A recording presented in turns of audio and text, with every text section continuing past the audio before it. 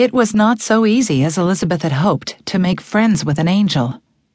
It wasn't that they were hard to find. They were all over Cedar Hills, cluttering the skies with their great white wings and filling the shops and restaurants with their musical voices and their distinctive shapes.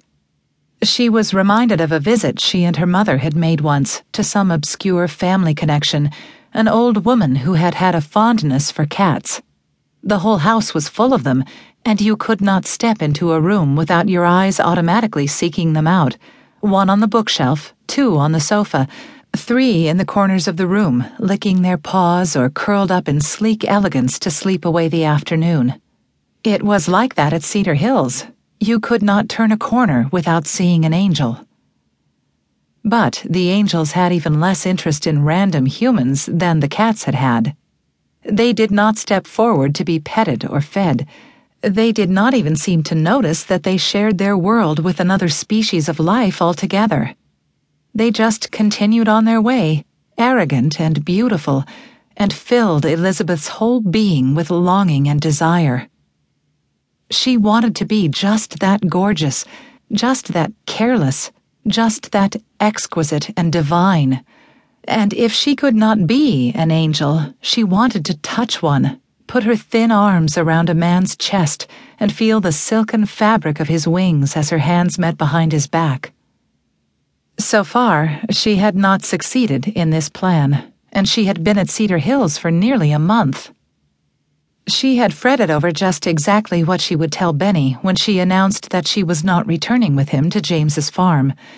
But it turned out that Benny was way ahead of her. They had not driven half a mile down the miraculous streets of Cedar Hills before he gestured at a little side street they were on the point of passing.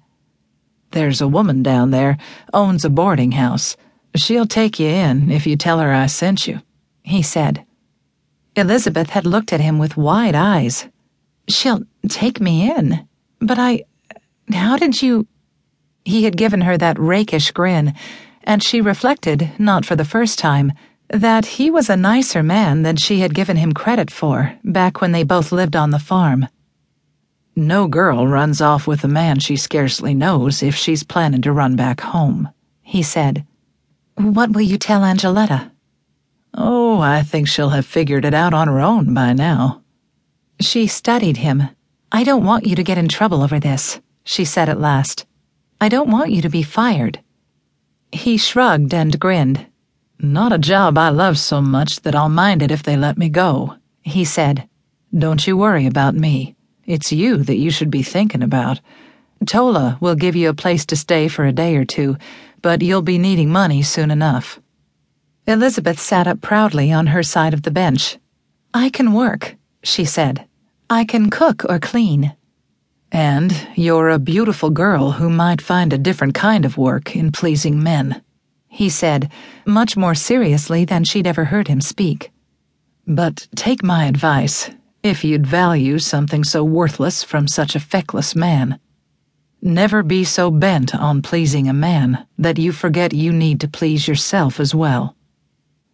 "I don't know what you're talking about," she said. He sighed. "Well, you do, but I guess I can't expect you to admit it. Goodbye and good luck, Elizabeth. I enjoyed the trip with you, and that's the truth. I hope you find what you're looking for in Cedar Hills." "Goodbye," she said, and then hesitated. He had pulled the wagon to the side of the road so she could hop out easily, and she already had one foot perched on the rim of the wagon. But she felt that she owed this man something more for all the kindnesses he had shown her on this weary journey. "I can't repay you for all you've done," she said. He grinned easily. "I don't need coins.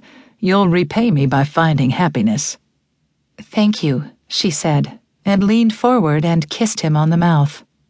She felt the roughness of his whiskers and the firmness of his lips, and, just for a moment, his hand lifted and brushed the hair on the back of her head. Then she pulled away and gave him a straight look. He was smiling again. "There, that's all the payment a man could ask," he said. "Now grab your bags and go. I got chores of my own to get to today."